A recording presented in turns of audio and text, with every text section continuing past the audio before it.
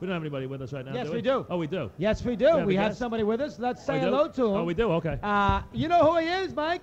Well, it's 5:05. I'd say it has to be John Madden. It is. Big Johnny joins Mike and Chris on the fans. A little ovation for Johnny. Oh, heck.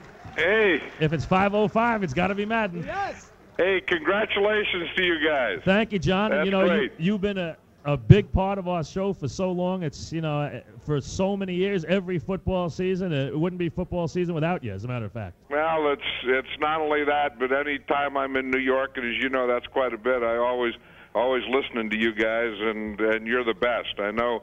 I remember when you started, they said, heck, this will never work. And then it worked, and then they said, oh, yeah, well, heck, it'll work, it'll never last.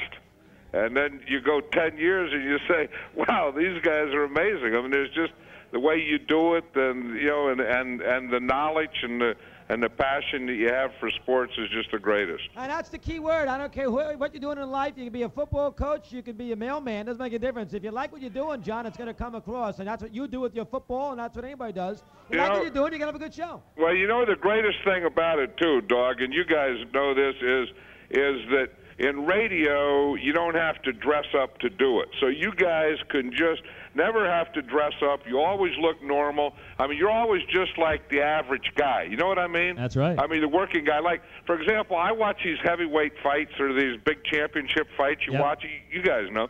And these guys wear tuxedos. It makes me sick. What the heck is the deal with tuxedos? It was Dog's idea, You guys John. never do that. I mean, you got the radio. You just, the common man, you're out there. I mean, putting tuxedos like on you guys would be like, putting frosting on manure. Well, a man wouldn't do that. We got tuxedos on No! today. Yes! We're wearing tuxes today. No, you're not. You're on radio. I know. Dog talked me into it, John. I didn't want to wear them today. Yeah, I didn't want to do it. Oh, no. Whoever invented a tuxedo? I never seen Madden in a tuxedo. No, I know what you... No. Not even a tie. The guy doesn't even wear a tie. No, that's like I said, that's putting frosting on manure. John, it's been really interesting. I know you finally got St. Louis. I mean, you haven't had a chance to do the Rams all year, and you finally got a crack at them this week against the 49ers. Get a good look at how good St. Louis is in the NFC. Yeah, and I think they're pretty doggone good too. Because they have speed, and and that Kurt Warner. I mean, that's an amazing story. I mean, here's a guy from Marina Ball, and he comes in. He's averaging like 3 touchdowns a game, and Marshall Faulk is a real deal. I mean, he's a real running back anyway. Best in the league right now, John. Yeah, and then Isaac Bruce. I remember a few years ago, I was ranking wide receivers, and I remember Jerry Rice was the best, and I thought Isaac Bruce was the second best wide receiver in football, and then he had those hamstring problems and so on, and they're getting defense going now, and what's kind of refreshing is Dick Vermeil. For an old ex-football coach, and you see, the kind of believes in fundamentals and doing things the right way and hard work and all those things that he was criticized for that. That he was old-fashioned, that he was too disciplined, that too many fundamentals, that he worked the guys too hard, and now the people that criticize him for that have to come back and praise him for those same things because he didn't change. It's funny about the NFC, John. I know you've seen Green Bay a lot, you've seen Dallas a lot. I mean, unless you love Minnesota, even the Giants and Redskins have been shaky. It's hard to find a team that's going to go into St. Louis in a big playoff spot. They're going to have home field and go beat the Rams in a playoff game. If you're going to play them in St. Louis, and I've watched them about 8 weeks in a row, you better score 30 or you're not beating them because they're going to score in the high 20s minimum against you in their carpet, in their building. They're scoring high 20s. Yeah, and the thing is, like you say, there's no one else. I mean, you look around and say, who's the other team? And like you say, I mean, the Redskins, good offense, no defense. The Giants, good defense, no offense. Dallas, you never know what you're going to get there. And, Green Bay is down. I mean, Green Bay, I've done a couple of their games back-to-back, and they've dug a hole that I don't know that they'll ever get out of.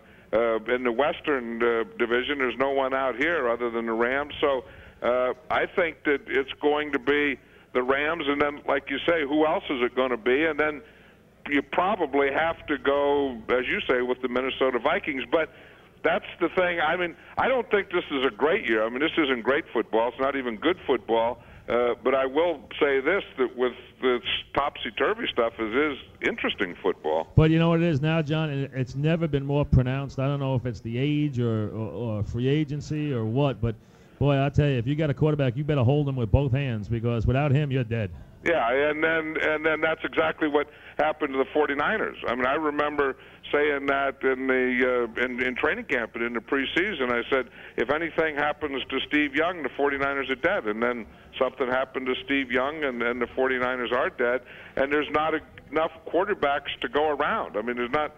I mean, every team doesn't have one, so it's hard to have two or three. You know, it's funny, this Giant-Redskin game, I mean, who can figure these teams out, especially the Redskins, who just... up and down. I mean, they're so up and down. I mean, even their offense kind of fell apart last week. The Giants, you get high on them, John, then all of a sudden they let the Colts go crazy with their defense. I mean, that's sort of a runner-up bowl, the NFC East game this week, Giants and Redskins. You did the first game when the Redskins buried them. What's your take this week's game in D.C.? Yeah, I think probably the same thing will happen if the Redskins don't have turnovers. That in the NFL, good offense will always beat good defense that doesn't have a good offense. I mean, good defense will still win if they have a good offense, but if you have too many 3-and-outs, and you get too many shots at that defense, eventually you're going to get it in the end zone, and eventually you're going to wear them down, and you're going to start getting points on them. And that's exactly what happened in the first game, and I think that'll happen in the second game too, as long as the Redskins don't have turnovers, and they had a little problem with that last week. And how about this AFC, John? I mean, I know you haven't had a chance to do all the AFC games, but boy, you got 5 or 6 teams.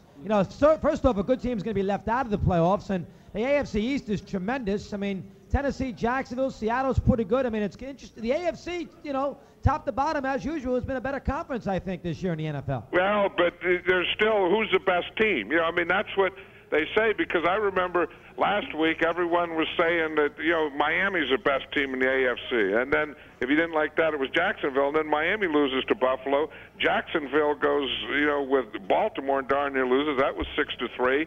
And then the wild card, in that division was secretly guys were saying, well, the team they don't talk about that's really the best are the Patriots. Drew Bledsoe's having a great year. Boom, boom, boom. Then the Jets go and they beat them. So I don't know that they're good. Now, I do know that Indianapolis is good. I mean, they don't have enough defense yet. They need a couple more offensive linemen.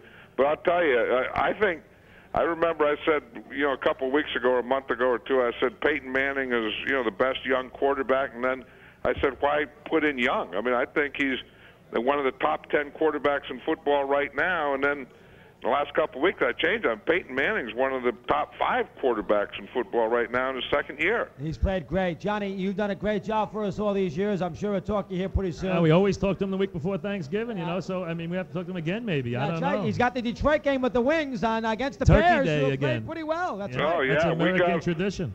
Yep, we got all that going. And, again, I'm real happy for you guys. Thank you, John. 10 years and staying with it, and and the love and the passion that you guys have for sports and what you bring to it, and the fans is just great. And it's always a pleasure to be a part of the show, and it's always a pleasure to listen to you. Thank you, John, very much. Thank you, Johnny. Appreciate it. John Madden, folks.